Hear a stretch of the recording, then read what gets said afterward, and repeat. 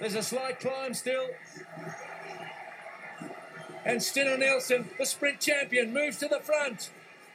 She's the sprint gold medalist. Has she timed this right? Sweden will come into the straight first, then the United States, and then Norway. It doesn't look like Falla can do it for the Norwegians. It's Sweden and the United States, stride for stride, push for push. Who's it going to be? Nielsen or Diggins? Coming down to the line. And the United States has done it!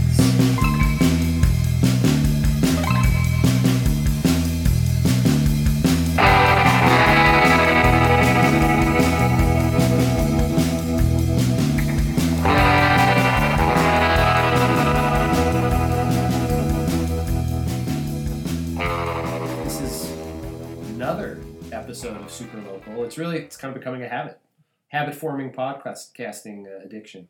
Yeah, I'm into it. Yeah, it's fun. We hang out. We talk to people. We're starting to talk to people around at least the valley, if not the world. You know, it's funny. I actually used. Yeah, we're working on a podcast concept in a business meeting last week.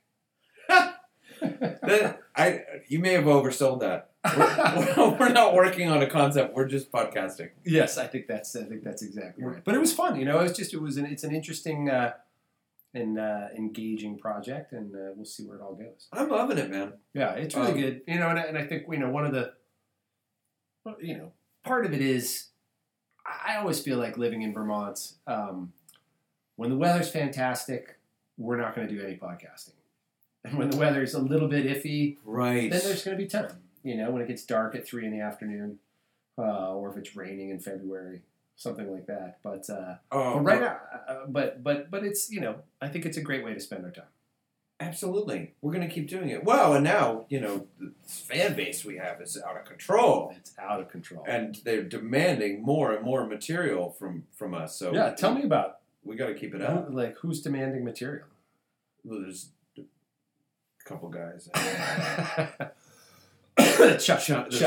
Yeah, he wants to make the beer fridge tax deductible. Well, anyway, so I don't know what's in his fridge right now. Maybe I should text him before the end of the show. Yeah, I feel like I would like to, without spilling the beans too much. I would love for the listeners to send us a drawing of what they think Chuck's beer fridge actually looks like, because we've never actually described the actual fridge, and I know what it looks like, and you know what it looks like. Yeah, but nobody who's been listening to this has any idea what is it? Is it a walk-in fridge? They might think that, right? Right. Or is it like a little the corner fridge that you had in your dorm room in college? You brought this up before. This is Did I? You really want to do this contest. The visual, yeah. Yeah. So if you're listening, send your drawings of Chuck's beer fridge to P.O. Box 555, Battle Creek, Michigan. 07632. Somebody in Battle Creek's not going to like us.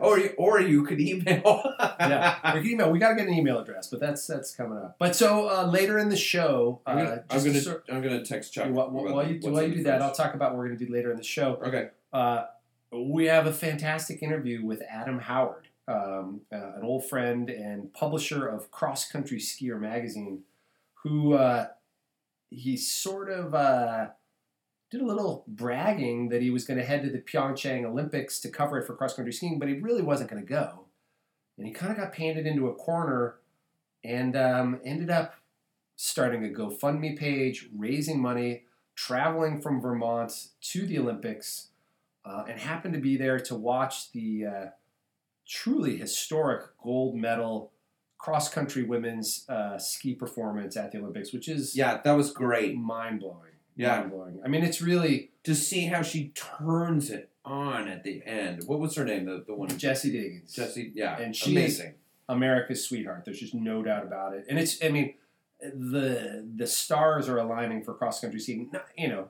Cross-country skiing is never going to be something that everyone in the United States does, but it sure would be great if more people in the United States did it, or at least appreciated what it takes for somebody to compete at that level.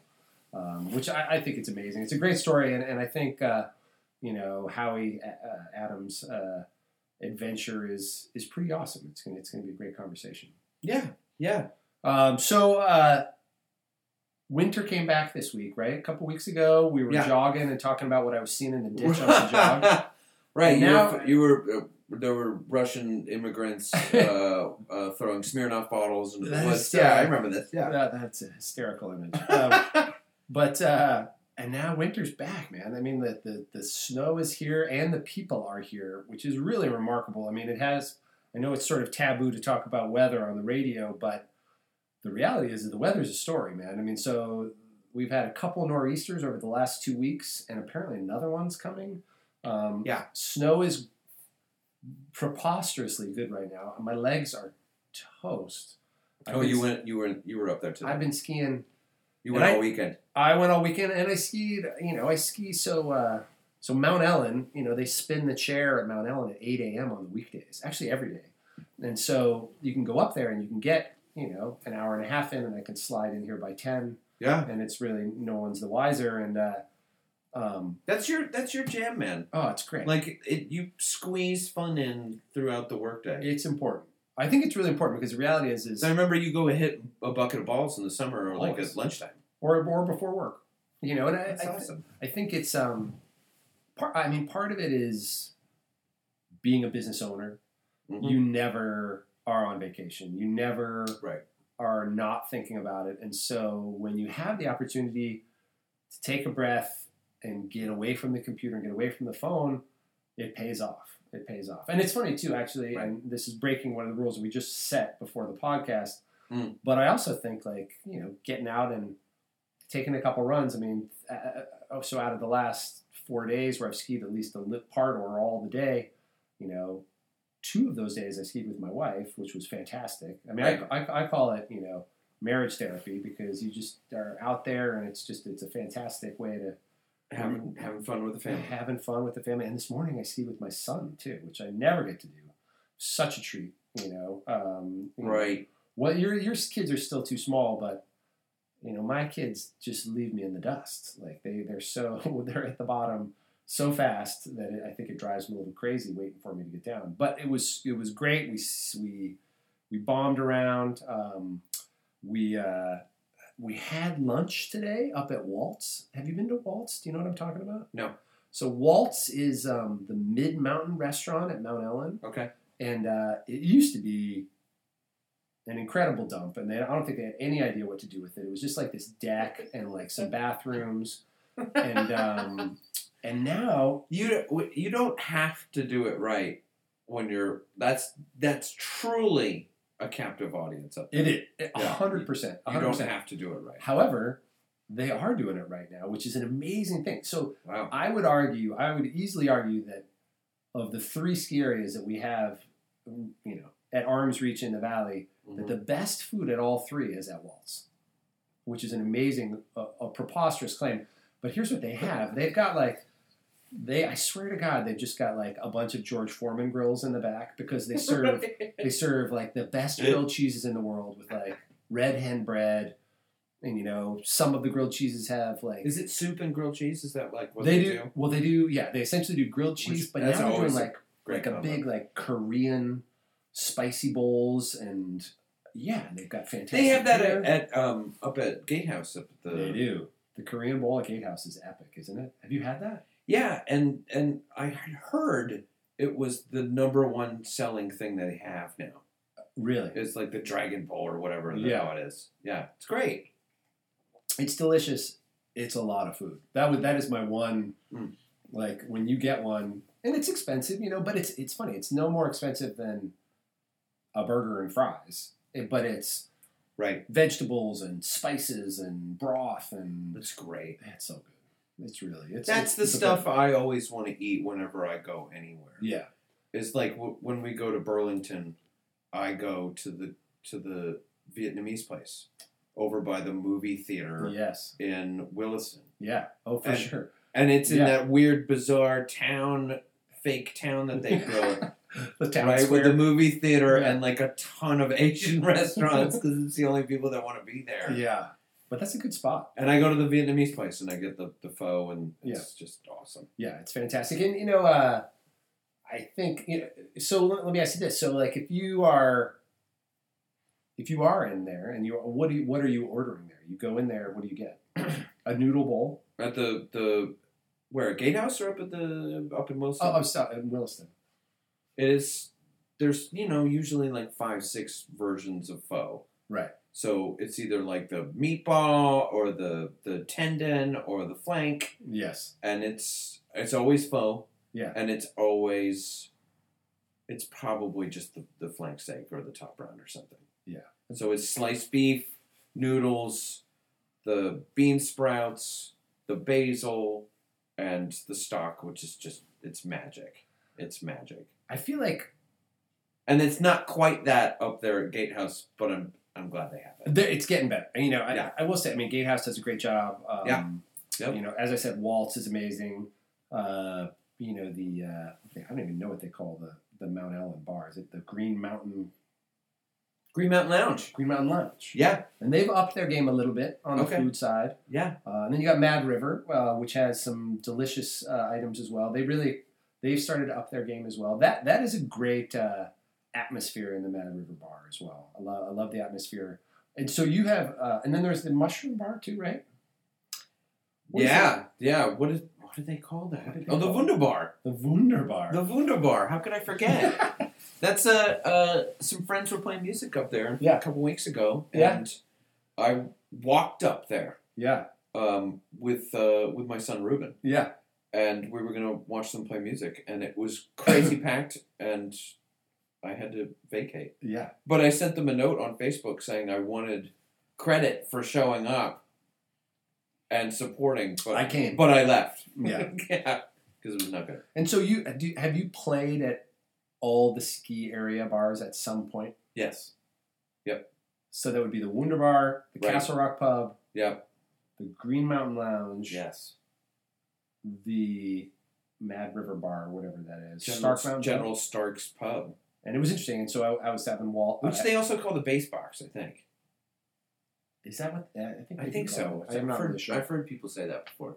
And it's like, and at all of those, you have no monitors, no way of telling what it sounds like out in the back. No. You have a little bit of- No, there's technology of a plethora. Yeah. And in fact, at Green Mountain Lounge, they built a stage and put lights in, and Yeah. it's kind of a thing It now. looked like they got some sponsorship that going. Is it like Citizen Cider? Are they like? They've always had sponsorship for this stuff. Yeah. I think there's just a budget for Entertaining people. there's a budget. It's like it's a for, business. for me and Chuck and Brendan and the Drift. Yeah, exactly. it's pretty awesome. 7 gigs a year. Yeah. Making it all happen. It was really interesting. I had was out last night at my brother-in-law's place and talking to my niece, who's a musician in the Burlington area. Great. And I was asking her. How old is she? She is just about to turn 21, or just turned 21. Sorry. Perfect. And I was asking her 2 questions. What are the best places to see music? Yeah. And what are the best places to play music in Burlington? It was a great conversation. Yeah. I just loved it. Yeah. And it was really interesting. Number one on both were the same. Radio Bean? It's funny. Radio Bean was number 2, Okay. but it was Nectar's. And it was funny. Yeah. She's like, number one, much like me and probably like you, she loves the dive bar because, Right. and I was saying, the beauty of the dive bar as a music fan is you're never worried that you're going to spill beer on something nice. And so you can get a little Yeah. rowdier, you can enjoy it, you can, nobody's judging, you can... It's a judgment-free zone. A and judgment-free that's zone. why. And then Nectar's has a bit of that vibe. And she also said that Nectar's has just a pre-guaranteed audience. And so you feel Right. like a rock star Right. because people are going to be in there raging. Whether they notice you or not, it almost doesn't matter. Well, we're going to have her on as, Yeah, we as should. our best live music joints in Vermont show. I think she would love that. Yeah. Yeah, she's a very interesting young woman and has a great band. And they're actually just putting their second album. They're laying that down, which is That's great. awesome. Yeah, Band of... I can't remember the name of it at this point. Band of the Land. That's a great name. We'll tease it. Something like that. Now, All right, so... hold on. I had something I wanted to throw out to you. Okay. This is kind of what I've been thinking about all week.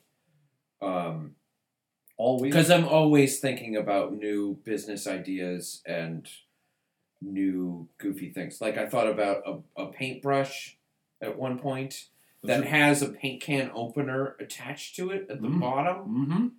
And But doesn't that for exist? years I was like, this is totally going to make $1 million. And then I was like, I should probably Google this to see if somebody else has done it. And indeed, there's Yes. a paint company that has Yes. come up with that. It's true. I thought about a machine that you put on the head of the neck of the guitar, and it has tiny motors in it, and it would tune it for you. Okay. It would tune the guitar for you. Would you say that would be like controlled by Siri? Siri, tighten the G string. No, it would automatically put it into an E standard tuning for you. Wow. Right? Yeah. So you almost like you can envision the future, you could slide the head of your guitar into this machine and it puts it in a tune for you. Yeah, there you go. Such a thing now exists. Oh, Right? really? Yeah, Yeah. so I keep blowing it. Yeah. But here's the thing, and this is not even like kind of a revolutionary product. It's just something that I think would be awesome. All right, let's hear it. Curling club here in the Mad River Valley. I think it's a fantastic idea. It's a fantastic idea. My one challenge to that concept is that it's a business idea. Yes. I Basically, don't I'm see it. asking you if you want to invest in my curling club. This is a pitch. I'm making a pitch. And what do I get? You get a mug. A tote bag and a football phone. No, we could put maybe your name etched in one of the rocks, you Ooh. know, that we're sliding at the curling club. Well, so that's a great. My father, who recently has become a real fan of the iPad, which is great because now he can email me all sorts of crazy shit 24 hours a day. Mm-hmm. Send me a link, literally within the last 48 hours, about curling in Cheyenne, Wyoming. Oh, It yeah. was a special curling night where they, I believe it was a charity event, and instead of using curling stones, they used frozen chickens. Oh, you can see how that would work Right? really It would well. work fine. And honestly, I think you just need ice. You need some time. You need some brooms. You need some. I don't know what else you need. I've done it once here in the valley on a pond. Really? Yeah, it was New Year's Day, like the first year I moved here. Like Prickly Pond or something like that? Where'd you go? Nope, this is up at oh god, it's on West Hill Road in Warren. It was, what do they call it? The Temple. Yeah, You know what I'm talking about? I do. Yeah. Right near the golf course. Yeah, and it was a bunch of young folks and myself, and we were curling on a New Year's Day, and it was great. Yeah. But recently, I've been thinking, like, you know, we have this outdoor stadium, they call it here in town, yes, we do. for hockey and just skating around and figure skating and things like that. And there's all that, you know, a lot of people talk about, we need more stuff to compete with other ski resorts or other towns or other vacations. And my thought was curling club. It's a fantastic. Like idea. all day, right? When people are skiing or doing something else, right? You'd be training Olympians and kids and such, and then as soon as like 3 or 4 rolls around, it's beers and cocoa and everybody curls. And I think it's a fantastic idea. I think that it just needs like one co-marketing idea, I think, to really put it over the top. So it'd be curling and something else, like curling and darts, lawn darts. I was thinking I can't think of it it right now. coincides perfectly. Well, it could launch. Well, it's not going to work because the date on this is in the summer, but it coincides perfectly with the legalization of marijuana in Vermont. And so you could make it. So if you could make it a curling club where there's sort of club marijuana membership benefits, I think you might be onto something. Okay. That's tough, though, because it's like kind of part athletic training facility and part opium den. Well, no, but this would be a very, I mean, I guess you gotta kind of see. I mean, my original idea was, what do you do if you were a band and the music actually really wasn't that good and we'll just, for instance, use a band called the Grateful Dead. They just got everybody to start taking LSD. So if you got everybody to take LSD and go curling, it might work, but they might never finish their games. You know, they'd be like off in the corner talking to their fingers or something like that. I'm thinking that you're not a fan of the Dead. Is that what I am a what you're fan of gonna- the Dead, but Okay. they sound better when, you know, as I've heard, you know, when people are tripping balls. I think that's just how that goes. All right. Again, we keep coming up with show ideas, and we're going to have an entire show dedicated to Grateful Dead, right or wrong. That's the name of the show. Grateful Dead, Red. Yeah, we Right could or argue. Yeah. And Yeah. I, you know, in my defense, you know, I've seen a fair number of Dead shows live. You know, at the same point, Is that in your defense though? at the same point, I would not put them in my top 10 bands. I don't think ever. Top 10 experiences, but not Great top shows, 10 bands. super fun, super weird crowd. Yes. You know, that's why you go, right? It's just such a weird kind of a scene. Yeah. All right, so old business. Do we have some old business that you wanted to bring up? I see that on our list. Only from weeks ago. Weeks ago. Well, it's so hard because we pod when we want. Yes, you know? that's true. And we pod when we can. Yes. So We're busy. It's not sequential. Yes. But one thing I did want to bring up, and there's a little bit to talk about with it, is we had Emmerich on, Yes, we did. who was telling us all about the UVM scene and UVM basketball. Yes. So quick update on UVM basketball, but first the old business part of it. Yeah. He was talking about the protesters that were protesting systemic racism Yes. at UVM. Absolutely. And I think that we were a little chill on that discussion, and I just want to say hats off to all protesters. That is what makes America great. Yeah, preach. Exactly. I totally agree. And, you know, I would far rather have people saying too much than not being able to say anything, you know. And I'm not saying Yeah. the protesters were saying too much, but speak it. Put it out there. I don't care what they were saying. Write a blog post. Do a podcast. Do it up. Make it happen. You know, mix it up. Say what you want. Get it out there. I couldn't agree more. Yeah. And then the other part of the old business was Emmerich plays in the pep band for UVM basketball. They had their big America East championship game yesterday and did not pull it out. And I knew people at the It's game. a tough loss. They it was a tie ball game, and they lost with a 3-point shot at the buzzer. Dude, to a team that they've never lost to. Yeah, dude, UMBC, right? Yeah. Yeah, great shot. I'm sorry. Yeah, but that's and what what are you about. gonna? That's what it's all about. They didn't defend it poorly. Just great shot. I mean, I will say that I think that it's a bit of a long shot, but I think UVM has a shot to be an at-large pick. I mean, they pick, I believe, 32 teams out of the 64 come from conference winners, and the remaining 32 are at-large picks. They could get in there. They could get in there, but the reality is if they get in, they're going to get in as like a 16, which means they'll play like Duke in the first round. But at the same point, I think that would be great. It would just be nice to know that Emmerich gets to go somewhere and can leave class for a couple of days. Yeah. We're pulling for Emmerich to get to Boise, I guess. And then anyway, so or wherever they're going to play. Yeah, exactly. If they play. And then the other, so before we queue up, talk to Adam a little bit about his experiences in Korea. Yep. You have a cross-country ski story you wanted to share?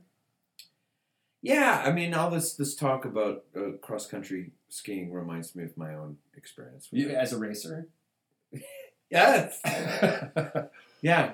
I don't know. Maybe you can look at me and tell that I'm not an athlete, per se. You could be a curler.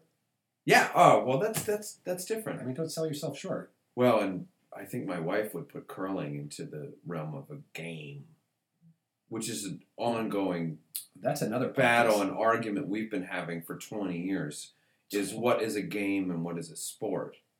That is so worth arguing and making something that you just like work into your marital strife. Oh, it's been a big part of it for years, and we've spent long... So what's a game? Like, what do you mean a game? I'll just tell you the one difficult sticking point that we have. Okay. And we always are debating it. She says that baseball is a game, Ooh. and I say it's a sport. Many years ago I would have agreed with her, but I feel like it's definitely a sport. There's this. I have no. She being a runner, It I is think she puts an aerobic quality a to filter. to a sport. Yeah, you have to hit a certain pulse, heart rate. Yeah, And that's just not how that is. football, basketball, soccer, hockey, She's in on that. ski racing. Golf. No, not hardly, my man. Not hardly. No. But cross country skiing is a Yeah, absolutely. All that stuff. right. And so, but cross country skiing. So, from your cross country skiing career, Mm. you have some shining moments. Yeah, it's just maybe it will be in stark contrast to what we hear about in the interview coming Yeah. up. Again, in high school, I was like, well, let's try it, you know? Yeah. Oh, I had cross-country skis that belonged to my older brothers, and I got on the cross-country ski team. And it was a terrible snow year, and there was lots of running and not much cross-country skiing. And our first tournament or match or what have you was a big invitational at Black Mountain. Where's in that? Rumford, Maine, Rumford. Yeah. right? Yeah. And from what I gather, at least maybe this is just the fuzzy memory of high school, this was the only Olympic caliber or World Cup caliber cross-country course in Yeah. New England at the time. Yes. So it's basically you're going to cross-country ski up Black Mountain Mm. and down it. Mm-hmm. That was the course. Sounds terrible. I did this course in a pair of jeans and a sweater.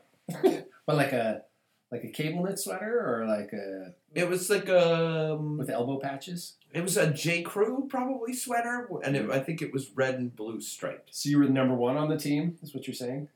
I was hanging with the team. Yeah. I had some friends on the team. Yeah. It's social. I had totally. It was social. Yeah. But this day it was not. I was out of my league.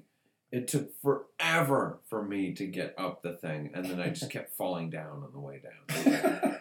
On the course, yeah. On the course. Yeah. When I come to the finish line, the dudes are packing up the clock. They had Yes. turned the clock off and were packing it up. Yes. And they said to me, "What are you doing?" And I said, "I'm just finishing." And they said, "Well, hats off, man. Nice one." Then I found my school bus, with all my friends on it, and And it was still there. yeah, and they were waiting for me, and they were like, "Where were you? We've been looking all over for you." And I said, "I just finished." That's a fantastic story. It's funny, like my daughter raced cross country for Harwood for a couple years. Yeah. And she always really liked skiing with me because I'm terrible on cross country skis. Okay. I've alpine skis for my whole life, but You're okay. being on Nordic skis, especially skate skis, Yeah. it's it requires balance, and like it's just interesting. Like the whole point of cross country skiing, particularly in racing, is not to make the most strides, but to make the fewest. Like it's all about the glide, and it's all about Right. the balance and all that other stuff. But I have, I will argue that some of my cross country ski falls could be like ABC Wide World of Sports, agony of defeat. Yeah. Because I'll be like, I'm a big guy, tall guy, heavy guy, picking up some steam, and if something goes sideways, like, it's bad.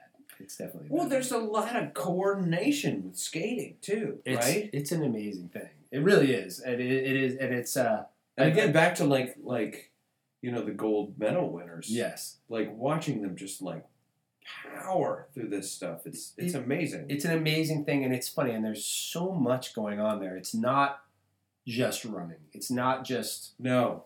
trying to move your body forward. It's not something that comes naturally. No. You've got to really work at This this is thing. not we were not born to be on Nordic skis. Like, that is just not how that goes. And True. at the same point, I think if you watched any of the Olympic cross-country skiing, it looks natural. It looks like they're just breathing. They're out there and they're Yeah. just making it work and laying it all on the line. And one of the stats, as a kid, I was a swimmer. And I remember looking at some of the data or some of the reports, and they would talk about the amount of muscle groups that you used as a swimmer. And which is, it was arguably like always the second highest total of any sport other than cross country skiing. Right. And in cross country skiing, it's your whole body is the muscle, and then you've got the whole head case thing. I mean, I think we're going to talk to Adam. I think in a couple minutes. Yeah. It's what's going on in your head as much as it is in the body. I mean, it's an amazing sport, and I will say, the times that even as a spazzy, dorky 50-year-old Nordic skier, if I get out and do a little Nordic skiing, I'm psyched. It's a good day. It's a great way to get out and have some fun. This is why Nordic Track was trying to market it to millions of Americans, right? Nordic Track. Do you have a Nordic Track? No. No, I have a rowing machine. I do not have a Nordic Track. Do you use it? Yes. Really? Yes. 3 to 4 times a week. You do? Yeah. I go for a row and I watch an episode of Curb Your Enthusiasm or Mr. Show or Arrested Development. So I watch TV and row. I love that. Yeah, it's pretty cool. I could get a rowing machine, then we could row together. We could line them up like we were on a rowing skull, right? Yeah, I guess. I don't really know how that works.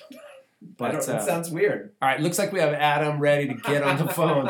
We're going to key this up. Good, man. But all right, so coming up in a couple seconds, we got Adam Howard doing a super local interview about his adventure getting over to the Pyeongchang Olympics.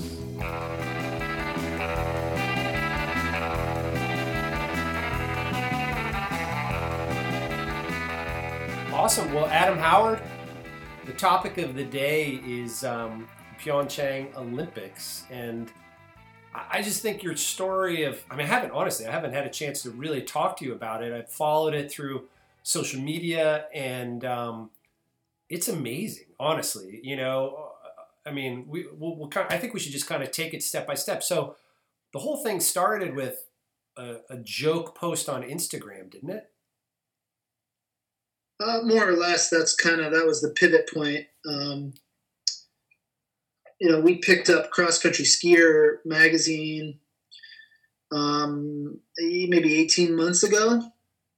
There's a bunch of us here in the office that are cross country skiers and on many levels, collegiate racers to just pick and glide backwoods folks.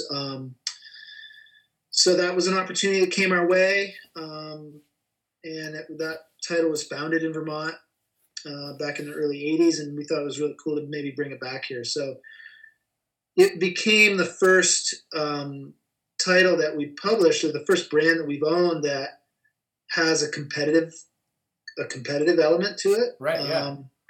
There's no, you could argue that ski mountaineer racing is something that we could cover, but that's a little inside baseball there. I mean, you could also argue that, hiking or skinning to any backcountry stash is also inherently competitive, but there's no rankings currently that I know of anyway. Right. Well, and so, yeah, I mean, at the end of the day, we all understand competitive ski racing. And I love, I always try to find opportunities to write about ski racing or, because I just like competitive sports, and I'll go down and cover the World Cup at Killington for the Still Reporter just because I can, Right. And because it's fun. Yeah, it's cool. And it's different. And, I think that's part of the interest for me is it's different than writing about POW skiing and soul sliding and whatever. Right. Trying to come up with another word for slope. Exactly. So I said, well, we'll start by getting our credentials. So we started the process maybe midsummer of getting our media credentials, myself and our photo editor for Cross Country Skier, Cody Downard, who lives in Victor, Idaho. And we went through the process. We kind of knew that it was a super long shot that we would go. But we were hopeful that, maybe as the fall season emerged, that we would perhaps find a corporate sponsor that would be willing to buy advertising on the website to support the whole some thing. editorial from the Olympics. And it became pretty clear that there wasn't going to be an opportunity for that. we didn't really work very hard at it, to be totally honest. We were focused, in the fall around here, from June to January, we're putting out, a glossy mag every couple of weeks, and it's combat. So as we kind of got to the end of our publishing season, people got back from trade shows and we were hanging out. It was a Friday afternoon. I think it was February 2nd. We were joking around and like just really, it was a bunch of kids on a Friday afternoon at the office fooling around about like, oh, going to the Olympics next week, which is when it started. And that's when I took a picture of my credentials and put it on Instagram. And I believe I said something like, I never expected that my opportunity to cover the Olympics might be in cross-country skiing. Yeah. Because most people know me from backcountry. That's right. It's funny. I just looked at it. It was even not just your first, it was about going to your first Olympics as well to cover cross-country skiing. And then what happened then? Well, the response to that post was pretty overwhelming. I mean, I think it got a couple hundred likes, which for me, I'm not super social. I'm not like blowing up the social channels really. I got a couple hundred likes and then I don't know, 20 or 30 comments. And then people were texting me and calling me and emailing me. Really? And I felt like a giant douchebag because it wasn't really true. I wasn't really going. I was just joking, but they didn't get the joke. Yeah, exactly. So so you were a jerk at that point. Yeah, jerk. And it was a Friday afternoon, and I spent if you know me, you know that I can't sit well with this stuff, and I was like beating myself up all weekend long, like feeling terribly, terribly bad. And I was like, what do I do? Do I like apologize on Facebook? I mean, like, that just made my skin crawl. Yeah.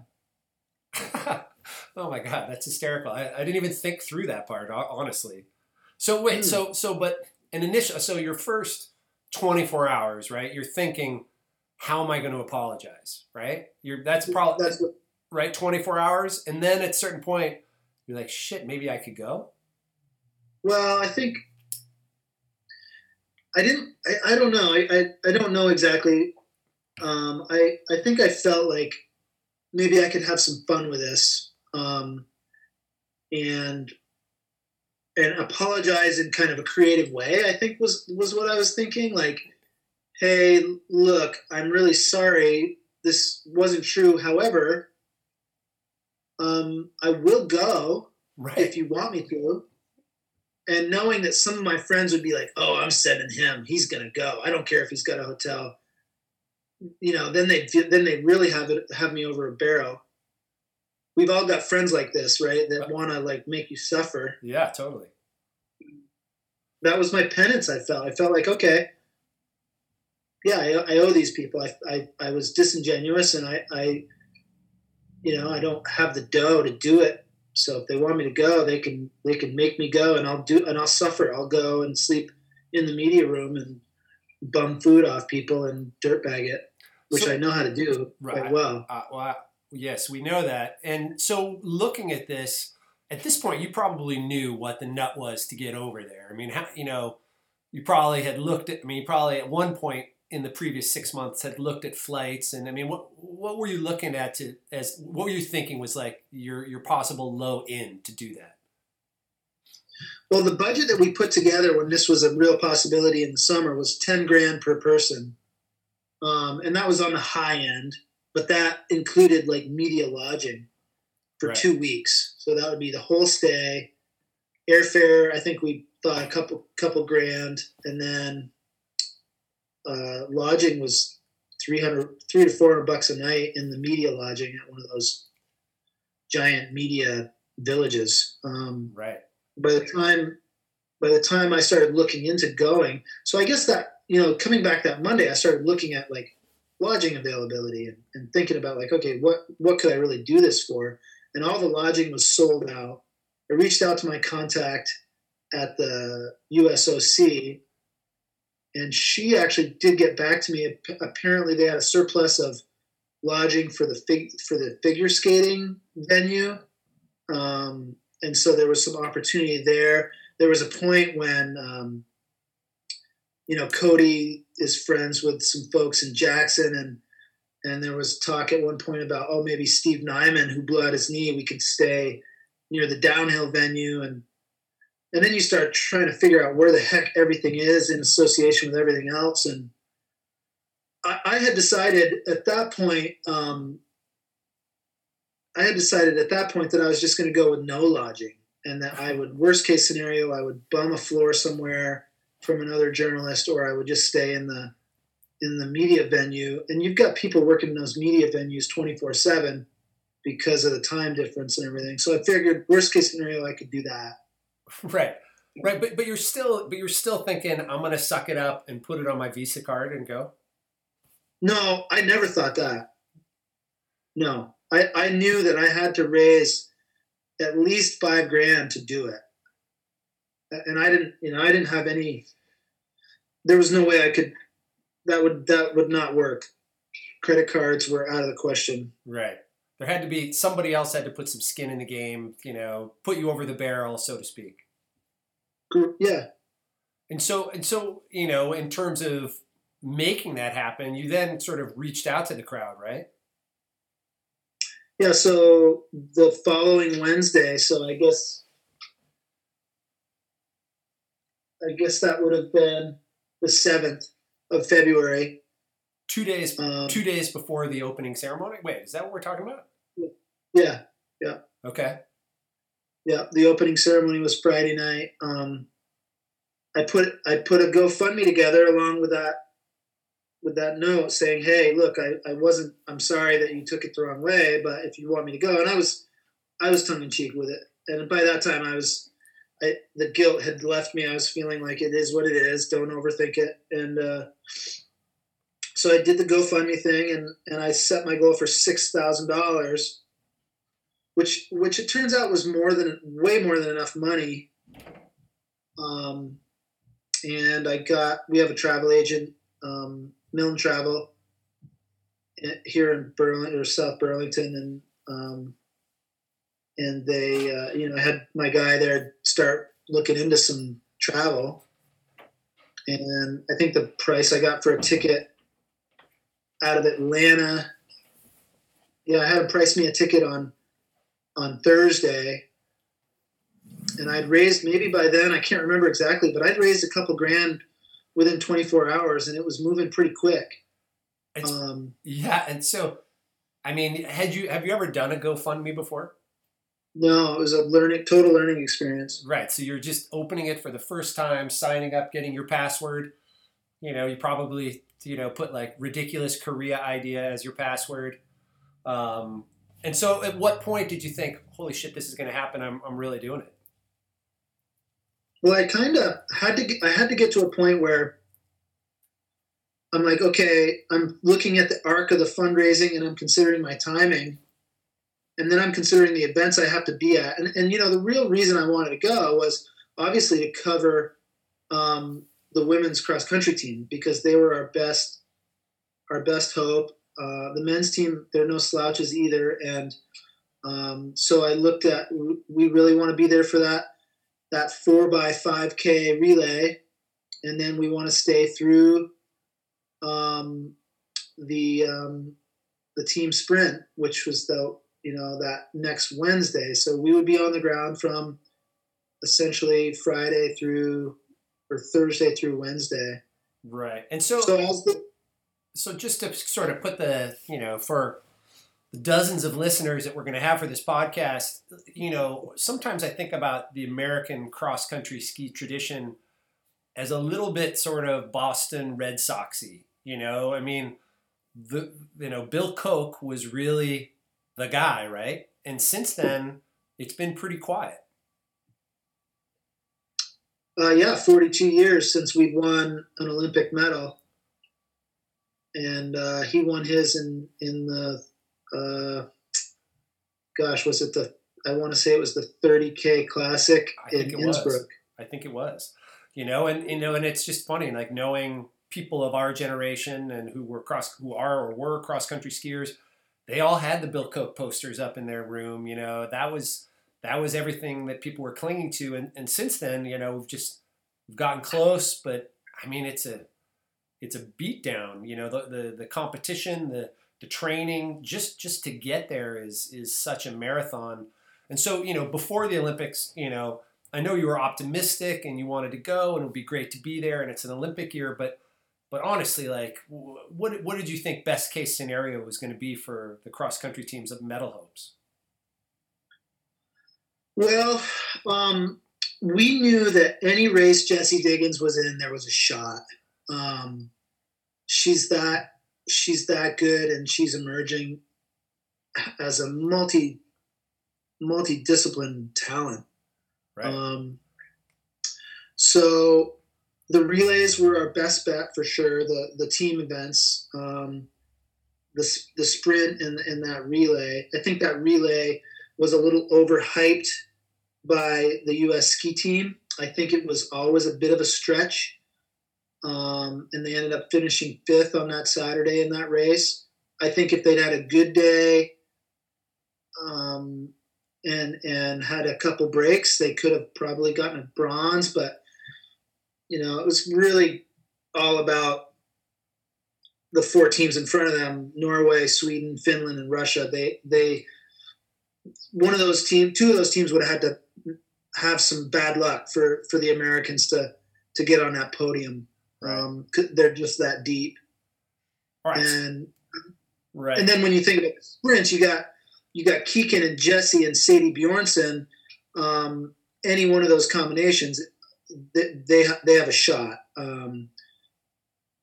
So that sprint was probably their most likely medal hope. So back to the Where's Adam travel adventure story. So it's essentially right around the opening ceremonies. Your GoFundMe account has some cash in it. You go on Expedia to buy a plane ticket to Korea. I mean, how did you? Well, I used you used Milne Travel, right? I forgot. Milne Travel, and the beauty of Milne Travel, and I'm not really trying to plug them, but it's frankly how we do business. Is you call your person there, and they say, "Here's the ticket. I got it on hold. You got to confirm within 24 hours." Right. So it's fantastic because you can kind of play it a little loose, and right. You can also book a bunch of tickets together, and it's worth every penny. Yeah. And so I booked that ticket on Thursday, and then as the numbers were coming in and we're starting to see that this could really happen, Cody Downer, he and his wife own Teton Pines, cross country ski center on the golf course there in Jackson, right? And they lost all their snow over the weekend. So this poor guy's like desperately bummed out. He's not making any money, and he's like, "I want to come too." And I'm like, "Well, I think we can do it. And I think if we're super, super dirtbag on this, we can probably do it for cheap for what I'm going to be able to make on this GoFundMe campaign." And so he talks to his wife, Colleen. He's like, "I'm in." And I'm like, "Well, call Jeff." And sure enough, we bought 2 plane tickets, and I want to say they were $1,300 a piece. And that left us, what ended up being, I think we ended up raising a total of $5,500. Cody was a little less interested in doing the super dirtbag thing. He really wanted a place to stay. So we found this pension out in the middle of nowhere. Define middle of nowhere. Well, if the Olympics were at Sugarbush, it would be like staying in like Granville or something. That's not too bad. Or Brandon or something like that. Yeah. No Wi-Fi. Probably 20 minutes out, no buses. It was out there. It was in the country. Yeah. Gotcha. So it's not so much the distance. It's just there was nothing around. Yeah. And if you don't have a car, you definitely were like really hoping people were, generous with their time, and maybe you could hitch a ride here and there or whatever. So what was your flight itinerary? You flew out of Burlington or Montreal? I flew Burlington to Atlanta, and then the Atlanta to Incheon, which is the airport in Seoul flight, which was 14 hours. Wow. It's a long flight. and then Incheon, and then from there, I mean, is everybody speaking English, or are you like boning up on your Korean on the 14-hour flight? I didn't know. I mean, I assumed, having gone to Japan, I assumed that there would be plenty of people that spoke English, and most people do know some English. And I had a secret weapon though, and that was this woman from Craftsbury who is a friend of mine. Her name is Sung Hee Chung, and she and her husband Wiley are big cross country skiers, and she's from South Korea. She's from Seoul. When she found out about this, she was like, "I want to do whatever I can for you." And so she got on a phone and was working her contacts, and she got us rail passes. You take one of those high-speed trains from Incheon to near Pyeongchang, and then a bus from there. And so she hooked up all that for us ahead of time. That's so. How many hours? You flew out of Burlington, and then how many hours did it take to get to your destination near the Olympics?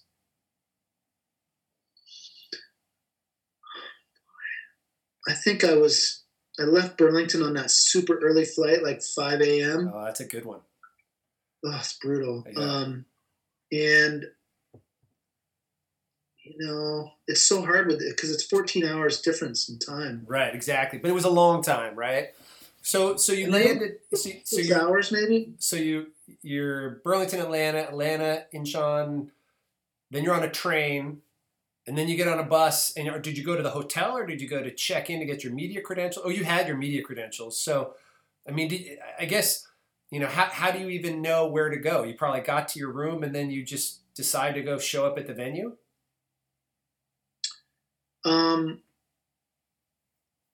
Let me see. Yeah, pretty much. Yeah. Yep. And so, I mean, I guess, I guess the question is really, so you're in travel mode, and then I'm sure at a certain point your adrenaline kicks in and you realize, holy shit, I'm at the Olympics watching people compete for a medal, and it is, you get to the venue. Are you inside watching the race? Are you, on the course, or how does that work? So we arrived on a Friday night. We flew on a Wednesday, arrived on a Friday night, essentially, to our final destination, and which was that pension with the heart-shaped tub out in the middle of nowhere, which was it was kind of like Korea's version of Appalachia, I think. Yeah. And we ended up, because the Olympics is so big, they had all these young people from Seoul that were working all these sorts of venues in Pyeongchang and at the events and all over the place. And they're the most lovely young college students that you'd ever meet. And they know absolutely nothing about anything, but they were so nice about it. It was just great. I think I need some of those around my office. Oh man, it was hilarious. Lovely people. They'd give you the double hand wave when you leave. And we definitely loved the double hand wave. But so we were lucky that there were 4 or 5 of them that were staying at this pension, and they had a bus. They had this bus taxi that would come pick them up every morning at 8:57. 8:57. Why? Yeah, okay. I'm with you. Yeah, 8:57. And they'd bring them into Pyeongchang, and they were working this cultural exhibit. Right. Double hand waving at people and just making friends. And so we would get a ride in every morning with them. It worked out great. And then we'd take another bus up to the area where they were, the media area. There was a giant, there was a little ski area that had a bunch of hotels and stuff, and a huge industrial building where they had all the sets for all the big TV companies. And then there was There was the media house where we ended up being, which is, they had like 246 desks in this one big auditorium. And from there, you could take a bus, like a 10-minute bus ride to the Alpsentia Nordic venue, which was Nordic combined. So they had the jumping, and then they had the biathlon, and then they had all the cross country. That's awesome. So we would just take a bus like 20 minutes before every event, and it was pretty casual. That's great. We went to a separate gate, and the media was totally separate from the public. And man, it was certainly the way to view the Olympics was with a media badge. You could get all sorts of access, all sorts of places. I'm sure. So how many? So what was the first race that you went to? We got there, got our press credentials like squared away. So you give them what you have, and they run it through a machine that makes it a badge, and we had maybe a couple hours to kind of get our footing, and then we were up. We had to get a bus up to that Alpsentia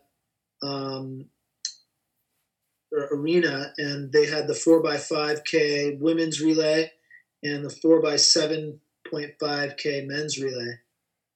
Yeah, and how did it go? It was really good. I mean, you can read about it at crosscountryskier.com. That was our first installment, and Cody got some awesome pictures. He was on course. Again, the American women had a shot. Unfortunately, it was pretty much out of reach right off the bat. The first leg was a classic leg. They do 2.5 kilometer loops, and then they tag off to their teammate.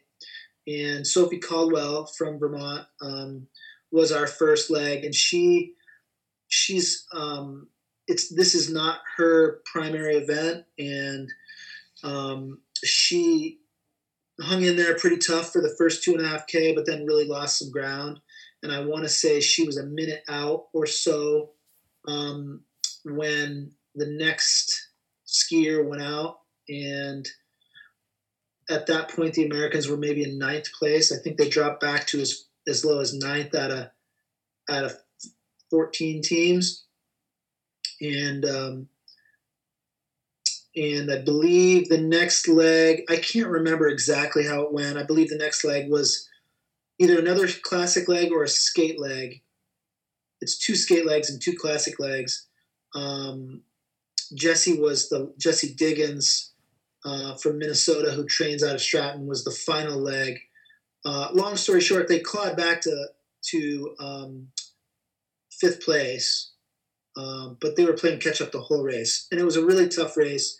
And the girls were super bummed out for a bunch of different reasons. It was a really interesting press, interview with all the press, I think, and I wrote about that, just how the girls felt so much pressure to succeed in this event, and they felt bad for Sophie because Sophie didn't have a great race. All the other girls had a really good race.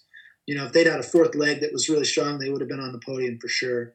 They were super bummed out. I think mostly for their teammate Sophie, frankly, than their success or failure. They were just bummed that she didn't have a good race. They were bummed out for her because she was so sad that she hadn't held up her end of the deal. And that sounds terribly pejorative. It's not meant to be, because this woman is world class and just wasn't her day. Right. And who knows? I mean, there's so many things that go into it, from what's going on in your head to what's on your skis. I mean, it's yeah, she could add bad wax. I don't know. I'm not that insidery on it. Yeah. And I think it's a tough course. And I don't know how her, if she had good wax. I think it really, at the end of the day, is not her event. I think going in, everybody knew that she was probably the weakest leg of that 4-person relay, and she'd had to have a really, really good day to keep them in contact with the leaders. Right. And she didn't. And that was just the way it went. It's funny in relays, there's always this sort of mindset of, well, if you're the strongest person in the relay, the pressure's on you. But the reality is it's the pressure's on everybody, whether you're the weakest or the strongest or the number 2 or the number 3. But anyway, so fast forwarding a bit, you're there at the Olympics, you're soaking it all in, and then it was time to go home, but you decided to extend your stay a little bit. Yeah. So mistakenly, I just assumed, and I don't know why I would have done this, but it was just a time crunch thing. Like, I assumed that the next best opportunity for the American cross country skiing medal hopes was that sprint race, and that sprint race was on Wednesday. Our hope was that we would watch the race in the morning, get on a train to Seoul, and then fly home that night. But it turned out, and we learned this upon arrival, that the race was, after all, in the evening, not in the morning. And I think if the girls had medaled in that relay, I probably would have been comfortable leaving on schedule and coming home. I would have felt like, wow, we saw this great team, and it is a great team. And it's not just the girls on the team, it's the girls off the team too. We are incredibly deep with talent right now in the U.S. on the women's side. From the U.S. team through the other just off the team girls like Erica Flowers, who's one of our contributors, and our junior team who won a relay at Worlds last year at Soldier Hollow. I mean, we're deep. So I felt like we were going to get a medal. I think we were all pretty confident. If we had gotten it that Saturday, I think we probably would have left on schedule. We did not. And, we felt like the next best opportunity was that Wednesday. And so, yeah, we decided like, okay, we're going to push back so we can be at that race. So we pushed back 24 hours, which still meant we needed to get right on a bus after the race and boogie to Seoul, because the trains were sold out for the next day. So we had to get on a train late that night. So yeah, we spent $1,000, which frankly, because of how frugal we were, we actually had it. I mean, I think we spent combined a total of maybe $5,400 out of our $5,500, including the $1,000 push. But what it ended up allowing us to do is stay and watch that race, and Cody and I were both fortunate enough to be right at the finish. Well, and talk about that too. That was a little bit of serendipity that got you to the finish as well, wasn't it? Well, certainly in Cody's case, I was actually up still in the media zone, which is behind the finish, but we were kind of getting ready to go up to the venue, and Cody had tracked down one of these wonderful young people that had a car. They were driving all these Kias. Like Kia was the big, or maybe it was a Hyundai, but Kia or Hyundai were big sponsors, and they had like 500 of these cars all over the place with these lovely young people driving them around who knew nothing. And in this case, Cody had and Cody, with all of his camera gear, it's like, he'll take any ride he can get. Right, sure. So he's like, this guy's going to take us up there. And so this kid, we gave him directions, and he drove us up into the media entrance to the back end of the venue. And the guys at the entrance are like, no, you can't get in here. You can only get in on the bus. So we had to turn around, come back down, and get on the bus and go back up. And by that time, Cody had missed the photographer's meeting. And at the photographer's meeting, you get these armbands which give you certain access. So Cody was super bummed that he couldn't get on the course for the race. So he had to be at the finish. And at the finish, he kind of had a bad spot. He was way up in this scaffolding. But Cody's shot a lot of World Cup events at Vail, Birds of Prey, etc. So he knows some of the players, and the guy that does the photographer wrangling is, from the South. He's an American and super nice guy. And as the race is emerging, as it's clear that, barring catastrophe, Jesse's going to win at least a bronze medal coming around the corner, he waves Cody down off the scaffolding and directs him to this pit area, which is, imagine if you're at an NFL game and you have a 400 millimeter lens and you're on the sideline, but you're dug into the ground. It's like you're in a bunk, you're in a foxhole, and it looks right out over the finish. So you're like, you couldn't have a better vantage point to watch these racers come across the finish line. So he waves Cody down into the pit, and there's like, the only people in the pit are like NBC, Eurosport, and then probably the New York Times, or some really heavy duty people, right? And then Cross Country Skier magazine, which was awesome. So he was right there. And if you go on the website, you can see the shots he got of Jesse coming down that final straight, chasing down the Swedish racer and passing her right at the finish. I mean, and then falling to the ground and having Keegan run out and jump on her, and it was just chaos. Everybody's going nuts. I mean, that's wild. It's pure gold. I mean, that footage of that final sprint, it's just interesting. You watch the Olympics, and most of the time, if you don't see it live, like, why bother seeing it? You already know what happens. But that's one of those, that's the thrill of victory clip that they're going to run ahead of every Olympics for the rest of the time. I mean, the excitement and the emotion and the whole 9 yards. And there you guys are, front and center for that whole thing. And, I guess, one of the questions I had written down to ask you is, are you guys going to make a poster, so that the next gen can have that Jesse Diggins poster in their rooms? I hadn't thought of that, but I think we ought to. Yeah. Yeah. I get it.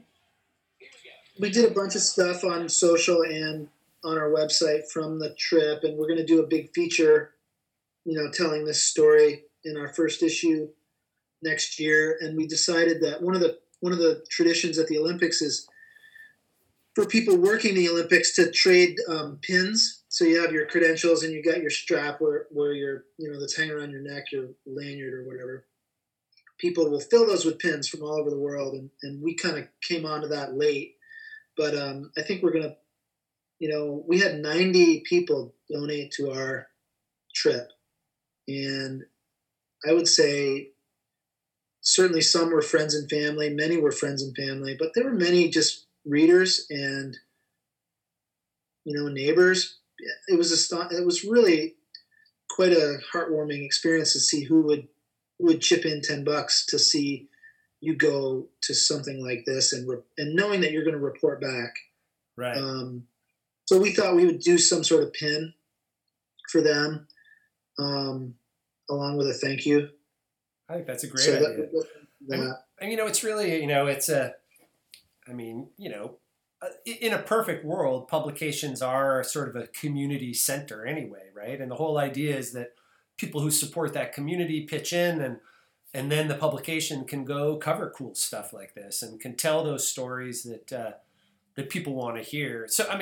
So did, in terms of how it went for you guys, as soon as that race is over, are you guys like on a bus, or did you stay for a couple minutes and, you probably did the post-event press conference and then you had all your bags and you split, or how long were you able to hang out?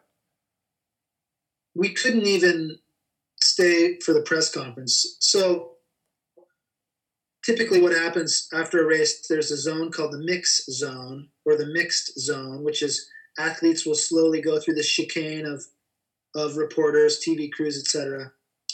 The winning teams or the winning individuals, the podium, doesn't go through that. They have a special press conference later.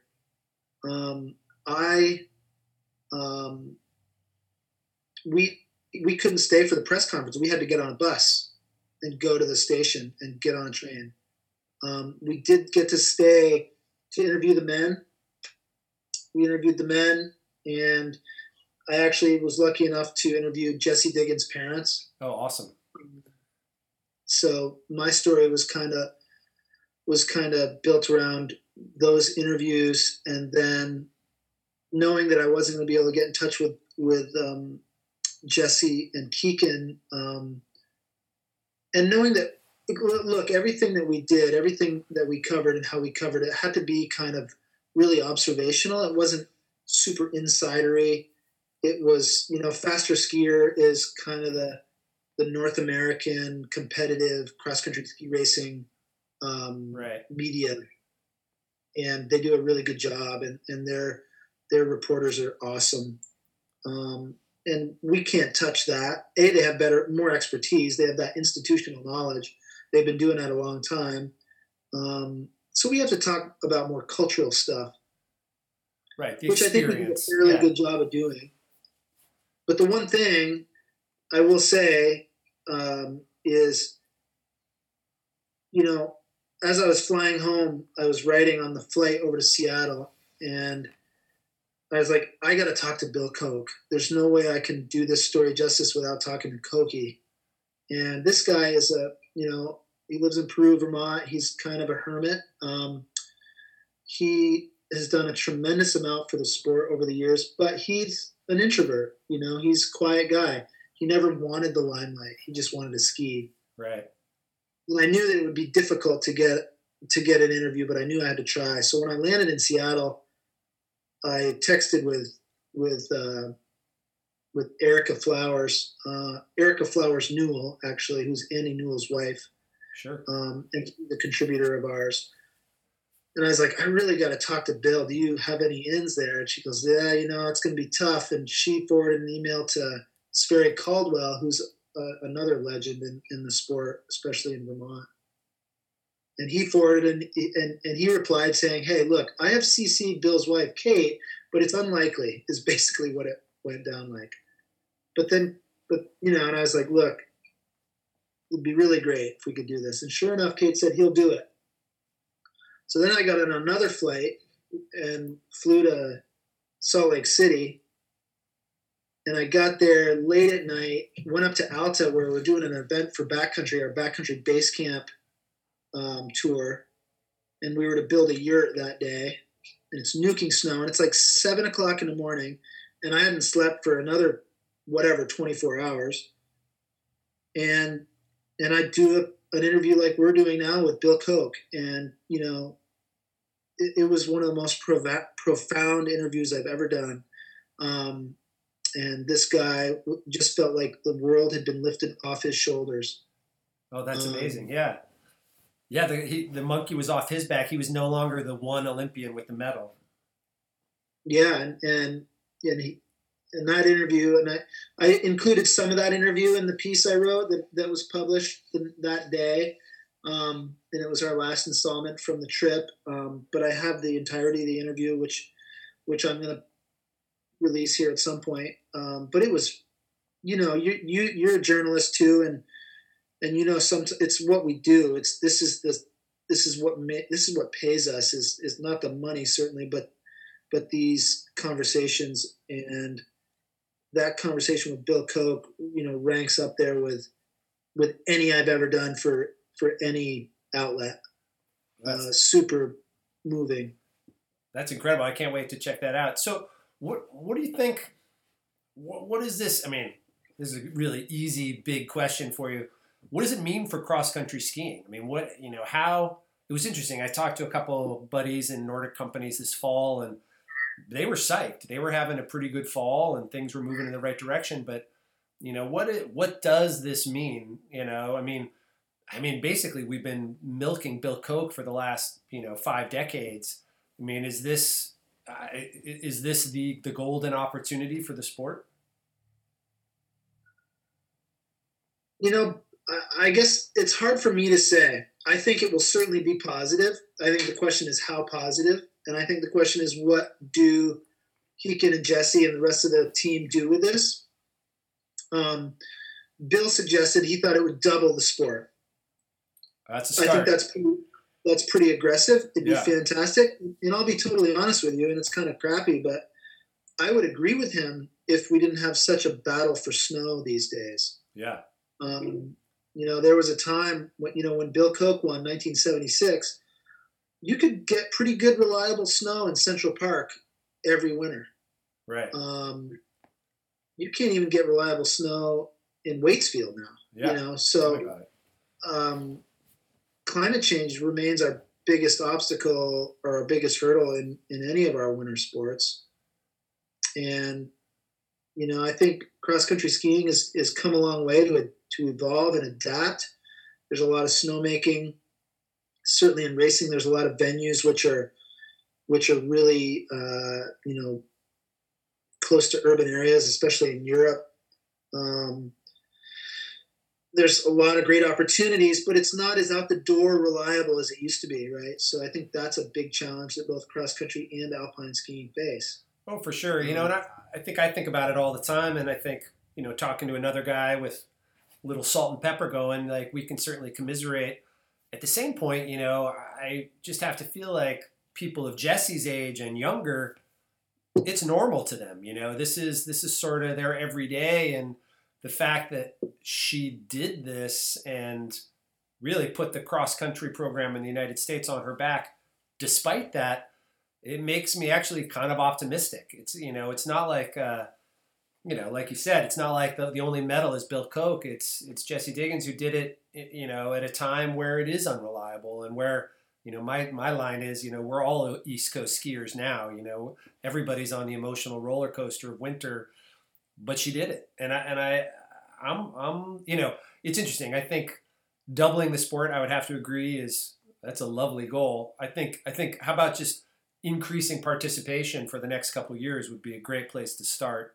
And I think it's awesome. I think even if, you'd have to be, stone cold to not get a little emotional watching that final sprint and listening to the sportscasters dial it in. And anyway, I'm psyched that you guys were able to go, and I'm psyched that it's a part of the cross country skier world as well as Faster Skier. I think Faster Skier, like you said, they're the Inside Baseball publication, but how many people does that really touch? Whereas really there's the opportunity in cross country skiing, as we all know, is that bigger population that doesn't race, that's just going out to get a workout or put a couple miles in before work, or once a winter. And I think it's been pretty amazing for sure.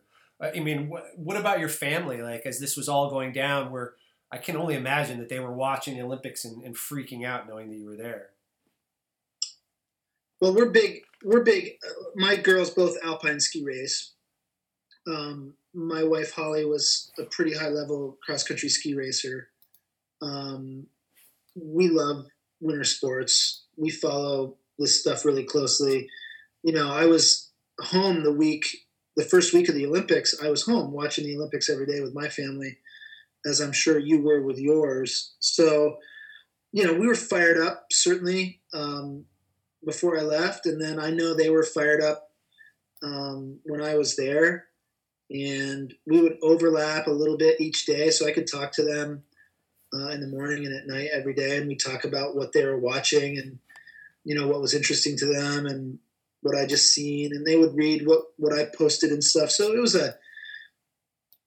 that was a really fun dynamic, them reading my stuff and seeing the photos we published and talking to me about different things, whether it was the buffet that I'd found finally after a couple of days or what have you.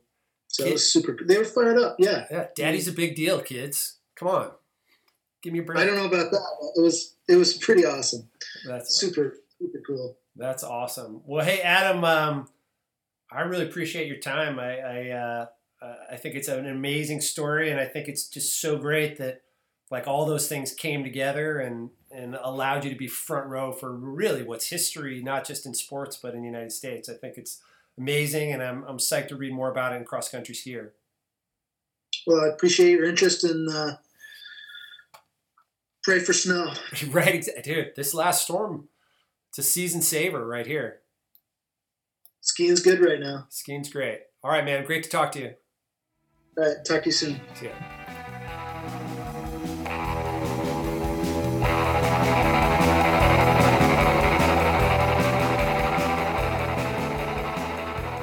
That was amazing.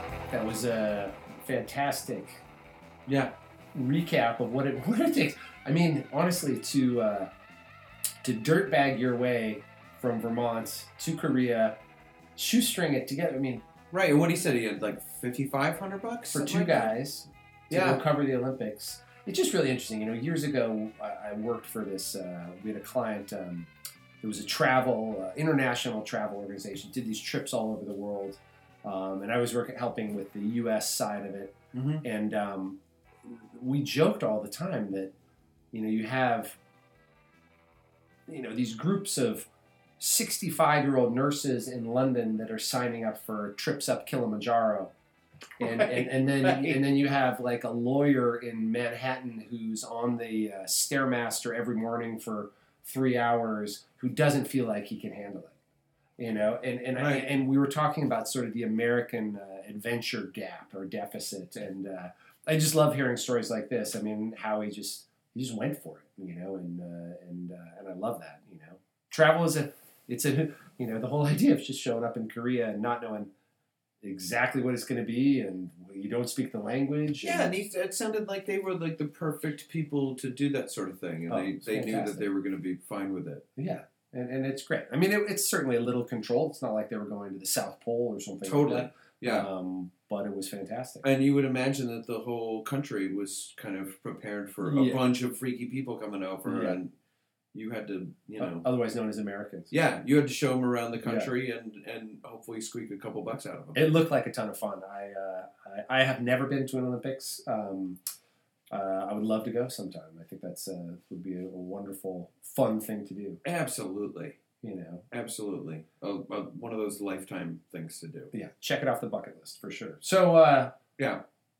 Good news. We got good news. Wait. We got, really good news or just good news? It's always good news. We got the text back finally from Chuck. Yes. About the beer fridge? Yeah, couple things. He's at a Celtics game right now. Yeah. So Gina has texted us what's in the fridge. She's a saint. So I just want to put that out there. She's a saint. I will. Yeah. Let's do the canonization or whatever. whatever the paperwork is required. Whatever. Yeah. Yeah. If there's white smoke coming out of a chimney, whatever. It's all good. Yeah. It's all good. Gina's a saint. Yeah. So therefore, I think this week at least it's if not forever, it's Gina's beer fridge. I think it sounds better. It sounds way better. Of course. It sounds better. But the thing is that the beer fridge is like one shelf is all heady toppers for Gina. So she's, right. That's all right. Well, here's what's in the fridge. All right, what do you got? She's got Upper Pass. Bent Hill. Bent Hill. It's funny. I've been seeing that around. I haven't had that, but I've seen it. Well, Chuck says about it that he wants to love it because it's his hometown. So I'm guessing it's Randolph or Braintree or something. Oh, interesting. Yeah. He wants to love it. I feel like that's code for I don't like it. He says it was tolerable, if not maybe even good. That's such a funny. That's like a album quotes way to that put never that. It's very slippery. Yeah, that's not an endorsement. Yeah. Well, we'll see. Bent Hill. Okay. The Modelo's are still in there. I'll go over there and drink them sometime. The Sips are in there, the Focals are in there, and the Headies are in there. Always, yeah. And he says that it's better every day. What does that mean? I don't even know what that means. That the fridge is getting better every day? I don't know. That's interesting. I will say, when I was over there for the Super Bowl, there was a lot of deferred maintenance in the beer fridge. Like there were a lot of 2-packs that still had the 4-pack plastic things on top. Yeah. Stuff hadn't been broken apart. The labels were not fronted. I love how you're critiquing the fridge that we raid for sporting events. That's great. I just wanted it. I just feel like I provided some value. With the Modelo's? No, in organizing the fridge. Oh. The Modelo's were just got me in the door. Because you can't show up with just chips. But, Modelo's are... No. They're not cheap, but they're not expensive. You know what? I think for the Super Bowl, we did not show up with beer. Because showing up with beer at Chuck and Gina's is just they always have it. Showing up with weed at Snoop Dogg's? Yes, exactly. Well put. Yeah. So Amy made 2 ice cream pies or something. Oh, I had some of that. Yeah. I love the ice cream. I think that's a good thing to bring. It is. I agree. Especially when I had nothing to do with it and she just made it. I brought guacamole. And I had that. That was really good. It was really good. And I have to say, one of the most rewarding parts of the guacamole was seeing a horde of kids line up to eat a vegetable or a fruit, depending on how you define it. But it was great. Like, they just descended on that guac and destroyed it. Well, there's a reason why it's like the number one side dish condiment thing. Is it? It's like in the condiment the side dish avocados. There's a lot of oil and fat in them. They taste delicious. great. There's plenty of fat. There's plenty of fat in them. Delicious. Yeah, but it's veggie fat, so it's cool. Avocado veggie fat. Well, awesome. Yeah. Well, so that's another super local in the books. Another super local. Yeah. Congratulations.